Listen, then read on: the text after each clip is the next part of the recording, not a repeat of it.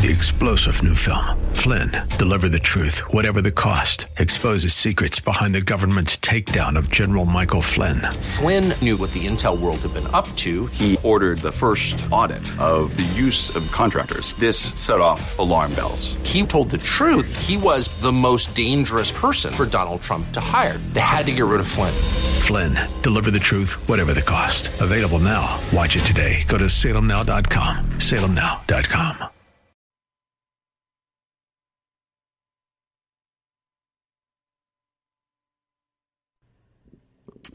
Yes, it is, and welcome back. Friday, October 29th, 2021. I guess it's the last time we'll be together in October, which whenever Dennis Prager says something like that, he'll say, which is immaterial to everything, means nothing. Okay. I was giving a talk yesterday, and someone said, well, you keep speaking of conservatism, which was the topic I was speaking on. So what kind of conservative are you? And I thought about that for a while, and I thought I'd share with you a more elucidated answer that I tried to encapsulate without having given it a lot of thought in a long time. Abraham Lincoln, in 1854, at a famous Peoria speech, asked, "What is conservatism?" rhetorically, and he said, "Is it not the adherence to the old and the tried against the new and the untried?" And that's a start. But he went on, and I think it's a better finish. "Let us readopt the Declaration of Independence, and with it the practices and policies which harmonize with it. Let North and South, let all Americans, let all lovers of liberty everywhere join in this great and good work. If we do this, we shall not only have saved the Union, but we shall have so saved it as to make and to keep it forever worthy of the saving. We shall have so saved it that the succeeding millions of free, happy people the world over shall rise up and call us blessed to the latest generations." Close quote. Let me try this with you and ask you to guess who said it. It's a quote. "The United States carries a weighty and far-reaching responsibility, not only for the well-being of its own people, but for the development and destiny of people throughout the world. The Founding Fathers of the United States asserted their claim to freedom and independence on the basis of certain self-evident truths about the human person, truths which could be discerned in human nature, built into it by nature's God. Thus," the speaker went on, "they meant to bring into being not just an independent territory, but a great experiment in what George Washington called ordered liberty, an experiment in which men and women would enjoy equality of rights and opportunities in the pursuit of happiness and in service to the common good. Reading the founding documents of the United States, one has to be impressed by the concept of freedom they enshrine, a freedom designed to enable people to fulfill their duties and responsibilities toward the family and toward the common good of the community." The speaker continued, "Their authors clearly understood that there could be no happiness without respect and support for the natural groupings through which people exist, develop, and seek the higher purposes of life in concert with others. The American democratic experiment has been successful in many ways. Millions of people around the world look to the United States as a model in their search for freedom, dignity, and prosperity. But the continuing success of American democracy depends on the degree to which each new generation, native-born and immigrant, makes its own the moral truths on which the Founding Fathers staked the future of their republic. Their commitment to build a free society with liberty and justice for all must be constantly renewed if the United States is to fulfill the destiny to which the founders pledged their lives, fortune, and sacred honor." The speaker concluded with a prayer for this country, quote, "that America will experience a new birth of freedom, freedom grounded in truth and ordered to goodness." Close quote. End of prayer. Any guess who said that? Perhaps with President Joe Biden meeting the Pope today and telling him stories about Satchel Paige, I can give you a hint. Anyone? Okay. It was Pope John Paul II welcoming the U.S. ambassador to the Holy See in 1998. It's not about, and the Pope did not mention, as my professor Harry Jaffa likes to point out, that our founders were committed to anything like, and they did not use the word, values, not Western values, not traditional values, or any other kind of subjective noun. They spoke of right and wrong and of truths and natural rights and natural law. This is the kind of conservative I am. One who stands with our founders and the natural individual rights we all have and founded our country on, and is on an uncontrolled sluice right now in eradicating and memory-holing all of it. You see it almost everywhere, and you've heard me quote a lot of things on this. For today, the Czech writer Milan Kundera, who knows what it's like to lose a country, his quote will do, from his book on laughter and forgetting, Milan Kundera. The first step in liquidating a people is to erase its memory, destroy its books, its culture, its history. Then have somebody write new books, manufacture a new culture, invent a new history. And before long, the nation will begin to forget what it is and what it was. The world around it will forget even faster. Close quote. That's how you do it. And that's how the left, and frankly too much of the right, which allowed it, does it. As Jean-Francois Revel put it, democratic civilization is the first in history to blame itself because another power is working to destroy it. The distinguishing mark of our century is not so much Marxism's determination to erase democracy from our planet or its frequent success in pursuing that end, as it is the humility with which democracy is not only consenting to its own obliteration, but is contriving to legitimize its deadliest enemy's victory. Close quote. He goes on. It is natural for communism and Marxism to try with all its might to eliminate democracy, since the two systems are incompatible and depend on the rival's annihilation. But it is less natural and more novel that the stricken civilization should not only be deeply convinced of the rightness of its own defeat, but that it should regale its friends and foes with reasons why defending itself would be immoral and, in any event, superfluous, useless, and even dangerous.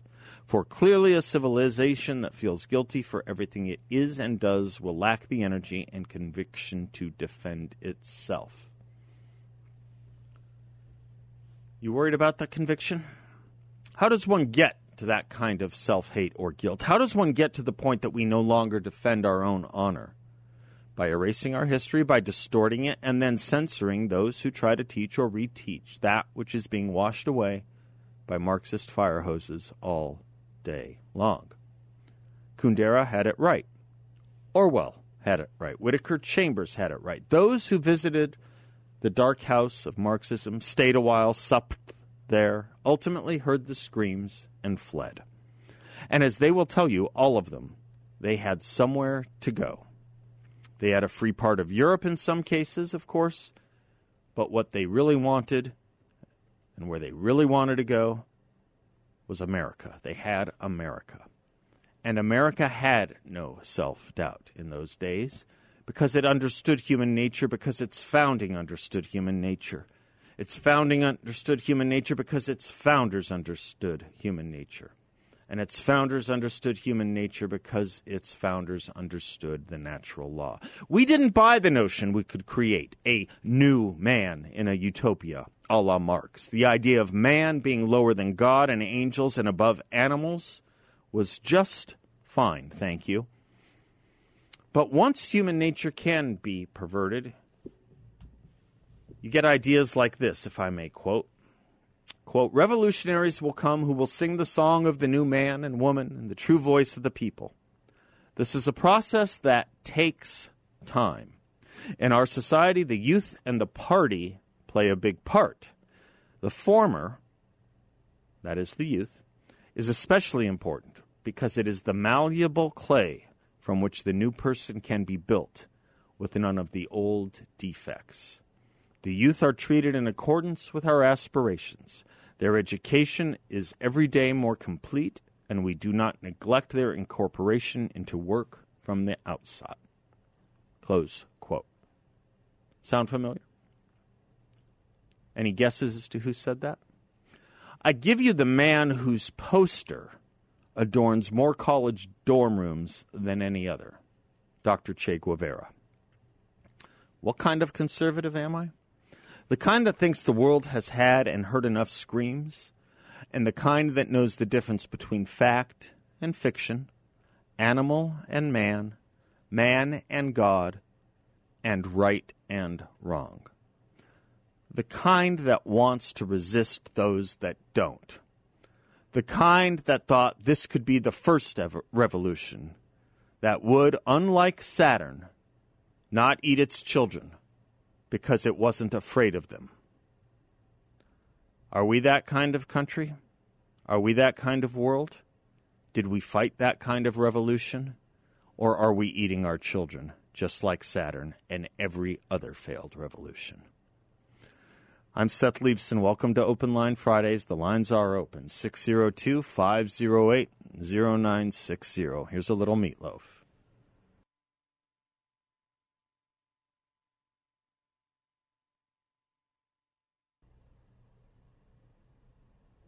Welcome back to the Seth Leibson Show. I am Seth Leibson. Our phone numbers this Open Line Friday. Totally your show. 602-508-0960.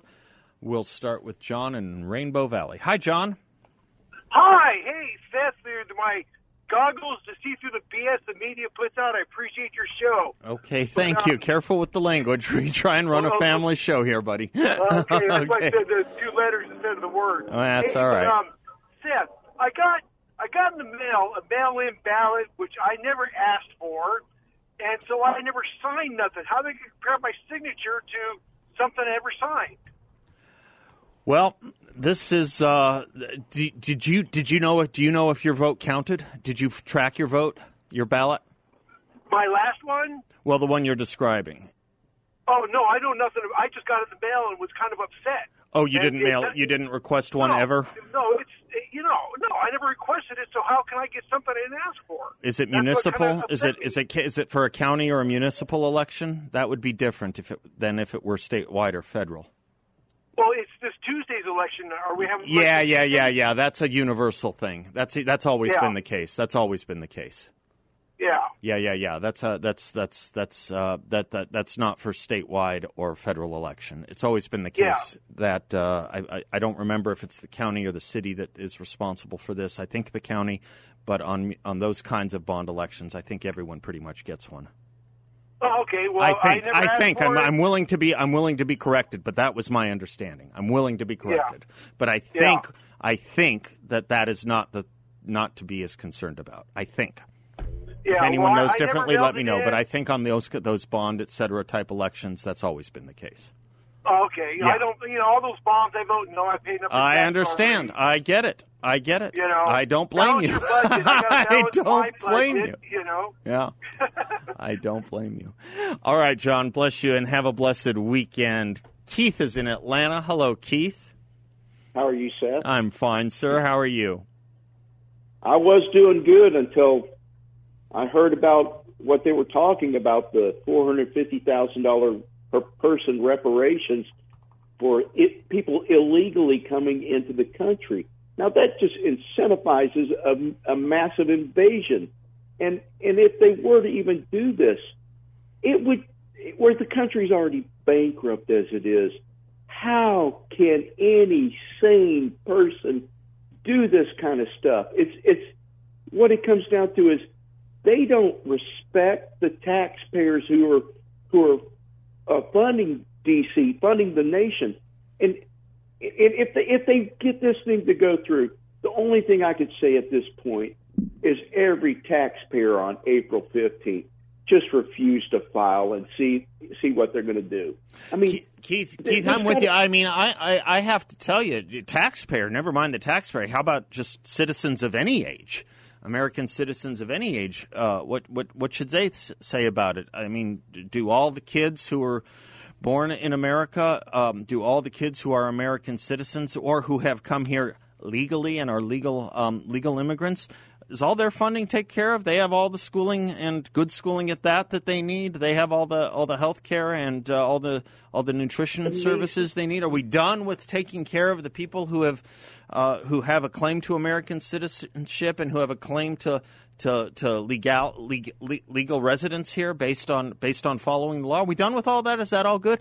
It's an interesting thing, isn't it, Keith, that we kind of started by noticing in California, was it in San Francisco, that they were now starting a program in the city, I think it is San Francisco, starting a program to pay people not to commit firearms violence. In other words, to pay people not to be criminals.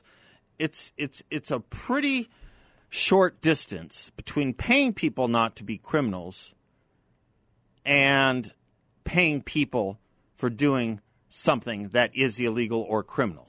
It is it's a pretty short distance, isn't it? And go ahead. It's amazing. I mean, what my concern is this. It's just the fact that they're talking about it. How many people in Central and South America said, we got to hop on this bandwagon before this gravy train stops? This is going to cause another wave of illegals just flooding the nation. Listen, it's clear that these people are not taking a fiduciary responsibility to take care of the citizens. They don't care about us. They want to destroy the nation. It's clear that no sane person would do this. Now about lawsuits for children and stuff like that, man, that they opened up a big can of worms, because you look at the public education system. If the kids could sue anyone for not doing their job, is the public education system what they have done to the children in this school. It's an interesting word you used, Keith. No sane person. I think they're very sane. I really do. I think the left is very sane and very deliberate and very cognizant of what they are doing. I think they don't want us to find out. I think they don't want us to know. I think they don't want us to defeat or argue with them and thus defeat them. But I think they're very sane. I mean, if I'm a Democrat, if I'm a socialist, if I'm a Marxist, if I'm Alexandria Ocasio-Cortez or Bernie Sanders, this is exactly what I would be doing.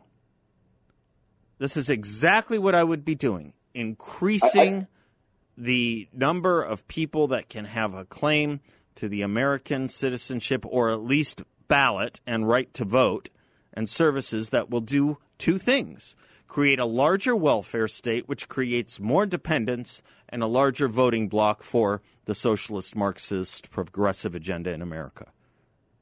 I mean, it does make sense at that level, right? That's not an insane notion, is it? Right, and I'm in total agreement. Yeah, no, with you. I knew you would be. I knew you would be. I just think that, it's super important that when we see this kind of thing going on, we hold on to this story, because now this constitutes story 18 of the kinds of things this country would never have put up with 4, 5, 6, or any other number of years ago you want. Any number of years ago you want. It's the kind of thing we never would have. This year we've run through about 18 of them, and people seem not to care. That's the amazing thing, because that's what I'm saying is, in normal times, people would put their foot down and say, we're not taking this. Yep. But what we're taking now may be considered normal compared to what the Democrats have in store for us in 10 years. Oh, I think you're right. We won't make it. I think you're absolutely right, Keith. I think you're absolutely right. And that's why when Obamacare was being debated, I remember Rick Santorum saying, I remember an interview with Margaret Thatcher, and for all the reforms she made in Great Britain, all the free market reforms and ending of regulations and bureaucracy, she couldn't touch the healthcare system, because once that needle is in the arm, it's darn near impossible to take it out. Let that serve for a moment as a metaphor, the needle in the arm. We'll be right back.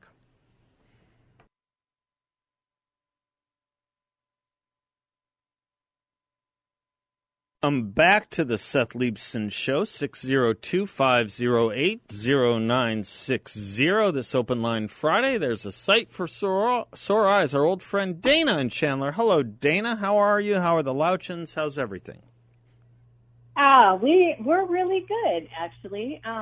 Enjoying the beautiful weather, being outside, going for walks. You were on you were on the injured list for a while. We're glad to have you back and fine fettle. Thank you. You betcha.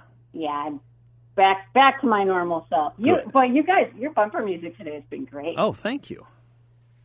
Thank you. The Meatloaf song that you played. Oh yeah, from Rocky Horror. Yeah. Yeah, from Rocky Horror Picture Show. You put a big grin on my face today because when I heard that song, I instantly thought of a way cooler time in life when one of the local theaters used to screen that movie every Friday and Saturday at midnight. Yes. And there was a bit of a cult following. Yes. Yeah. I remember going. I remember it was in my neighborhood. It was at Town and Country, I think. And which is a mall around 20th and Camelback, so sort of actually not very far from here. And I remember going in high school. I was taken. It was kind of everyone remembers their first Rocky Horror experience.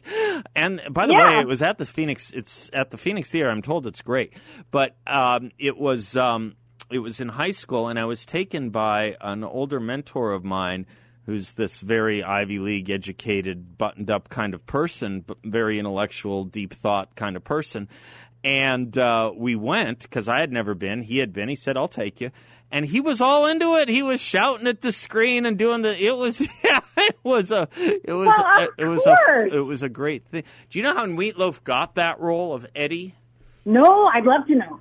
So they were rehearsing a stage version of it. I guess it started as a play. I want to say, by working off memory, it started as a play in London, but they were doing an L.A. version of it for stage.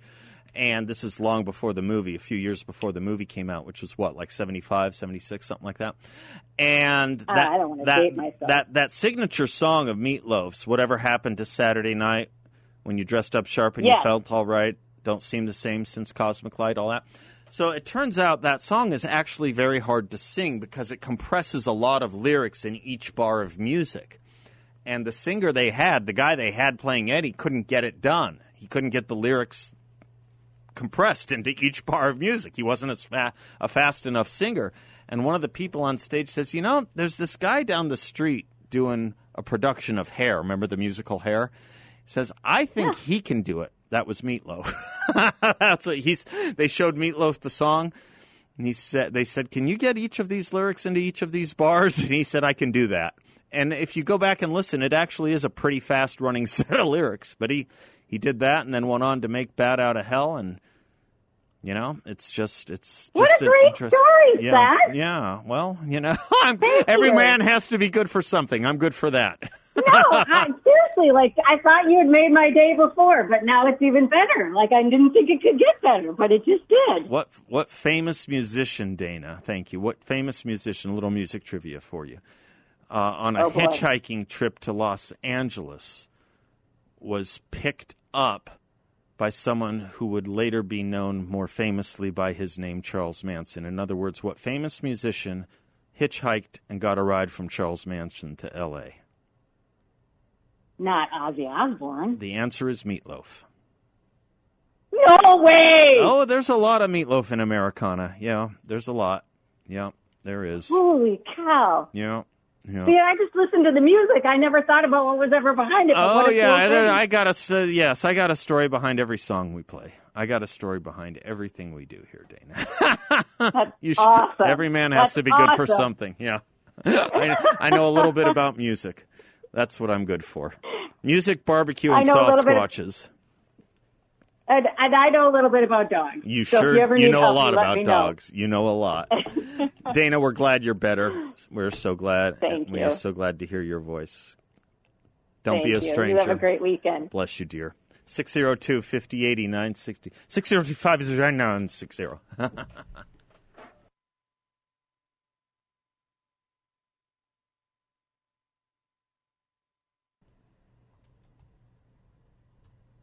Welcome back to the Seth Leibsohn Show. Just wanted to get some of those lyrics in there that I knew would be worthwhile. Doug is in Maricopa. Hi, Doug. Doug going once. Yep. There we go. Right here. That's pretty good. Yep. You won the bid on the first try. That normally I mute myself, and here I had a business call. I had a quick take and jump back, so I apologize. Not at all. Not at all. Well, listen, last time we talked, you ended it with saying you agreed that 91 or 2%, but we weren't in first agreement. And I don't think liberals get this, but I found that really exciting. Oh, wow. Okay. I don't even remember what the argument was, but you were probably right and I was probably wrong. No. Probably. Not whatsoever. Yeah. I remember one time a couple of years back, I called and said the same thing. I was so excited because I was in disagreement with Dennis Prager, a man I so fiercely respect. Oh, wow. And I found that exciting. Do you remember what you were I'm curious. Do you remember what you disagreed with DP on? Yes. Actually, it's been my diatribe for the last year. Yeah. It's basically it is not the principles of conservatism. I think we're all in first agreement with that. It's the process of fighting back. Oh, okay. I think he's very genteel. Oh, I see. I'm of the thing that in this time, that has proved to be a big failure in the sense that their agenda keeps advancing. So it's really more of a process. I get it. Can I put in one word of defense for our friend DP? Just Sure. one? Just one? Oh, yeah. I think, however, there has to be a several-pronged approach. And while one of them might be debating and arguing, and he does a fair amount of that, an awfully lot, actually, more than most conservatives, he does a lot of debating. He goes on the liberal shows when they'll have him, the lefty shows even if they do. But I think through particularly his show in Prager University, he's actually made a lot of converts. And I think that has to be a prong of what we do as well. Would you find that a fair just defense? We are in fierce agreement. Yeah. But I also, but there is a time for war and a time for peace, and yeah.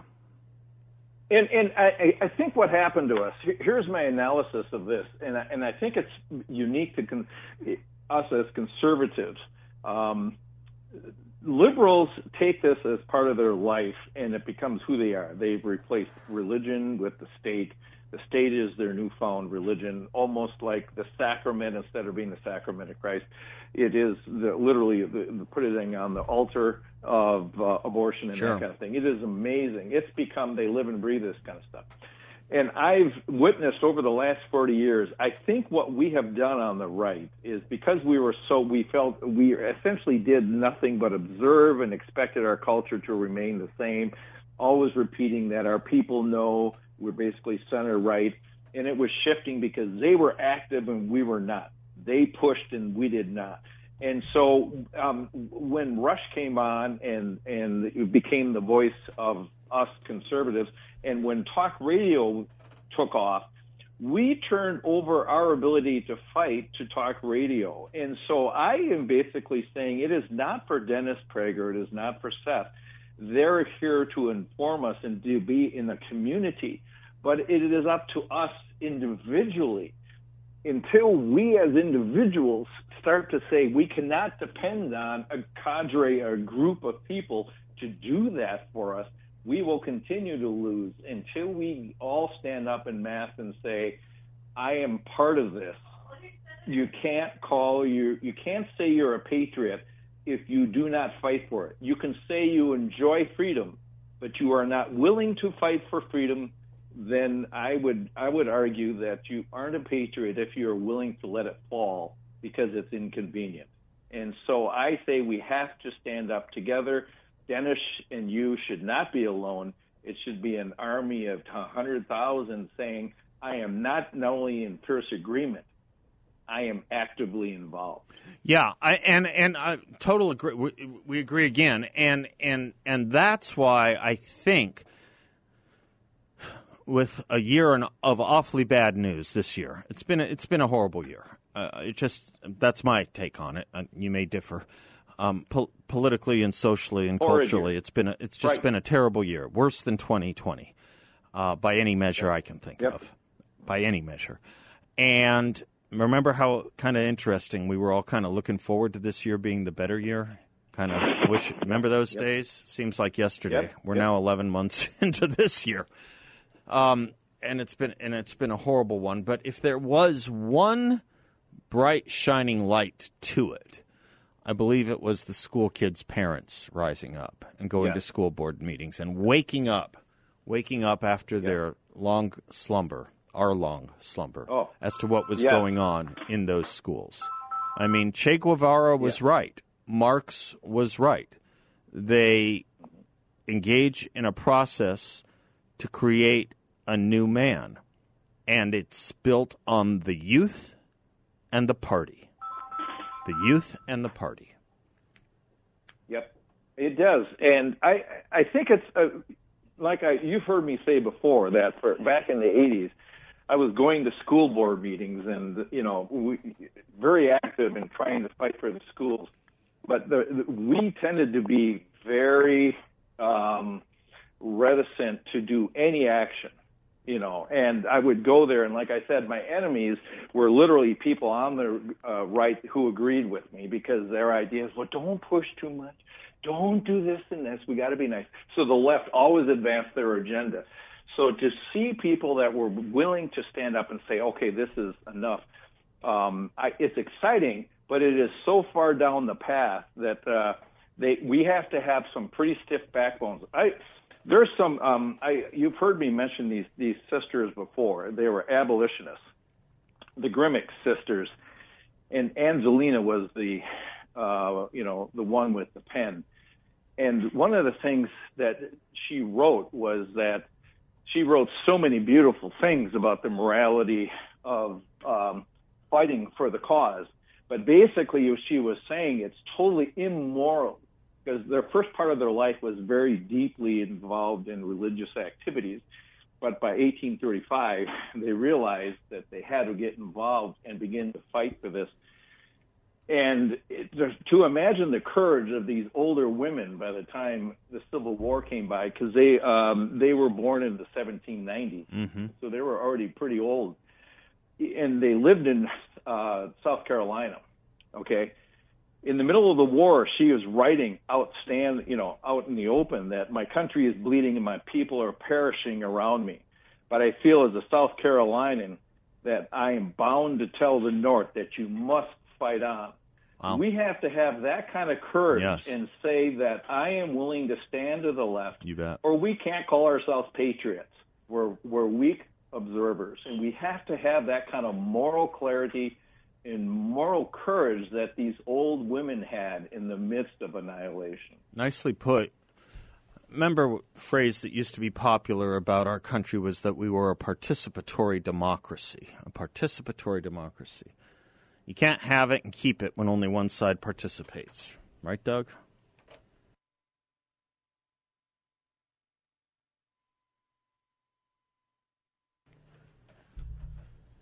Welcome back. Open Lines Friday. Anything you want to talk about, anything you want to ask me? I just can't really do financial, legal, or medical advice. 602-508-0960. Anything else is fair game, from music to barbecue to politics and policy. You name it, whatever you want. I don't think I have enough time right here, but I don't know how many of you heard or saw the video of a wedding in Bisbee, Arizona, that Kyrsten Sinema, Senator Sinema, was attending. She was attending a wedding at the famous hotel there down in, what is it, the Queen Hotel? I just forget the name of it. Anyone who's been there knows it's the hotel in Bisbee. Classic, old, wonderful hotel. I don't know if you saw. She's merely there in attendance. Someone finds out about it, and the left, the progressives, the Marxist shock troops ruin the wedding. Ruin it. First of all, you had about 30 to 50 people marching outside of the hotel, right in front of it, with anti-Sinema signs. These aren't Republicans, by the way. This is the left. This is the Marxists. These are the Marxists. This is the movement from which cinema came out of, actually. And then you have the mother of the bride crying, trying to negotiate with these protesters, even going so far as saying, I agree with you, but maybe not today, maybe not now. I'll play you that audio. I don't know if we have access to it just yet. Maybe Rusty's queuing it up. But it just reminded me, to the left, you know, while they will claim all the livelong day that they should be insulated from, bubble-wrapped from any idea that might upset their feelings, particularly in an educational setting like a college campus, while they will claim the need to have safety from ideas and quiet from controversy, while they will claim the need, if at ASU, for example, they have to have spaces that not only are safe, but that are empty of anyone who might be white at their multicultural center. While they will claim that, they believe in no safe spaces from politics in any other part of society. No other. Because to them, we are in a obviously ever-present crisis industrial complex. And while they don't even probably know what are in these spending bills Kristen Sinema has been resistant to, they just know that the party wants it. And the party, I don't mean the wedding party, I mean the party with the capital P. And they will ruin everything. After all, they don't believe in traditional family in the first place. They've told us that's the curricula they want. Why would a wedding mean anything to them? Well, it means something to most Americans. I'm wondering if we're on the precipice of a leftist revolution that's eating its own children. We'll pick that up when we come back. Three-star General Michael J. Flynn, head of the Pentagon Intelligence Agency, knew all the government's dirty secrets. He was one of the most respected generals in the military. Flynn knew what the intel world had been up to. He understood its funding. He ordered the first audit of the use of contractors. This set off alarm bells.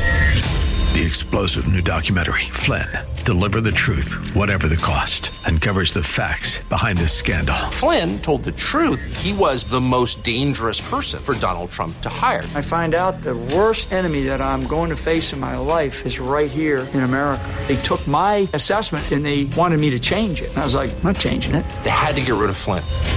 With in-depth interviews, archival footage, and never-before-seen personal records of the man behind the headlines. I just felt like I was drowning. Flynn, Deliver the Truth, Whatever the Cost. Available now. Watch it today. Go to salemnow.com. salemnow.com.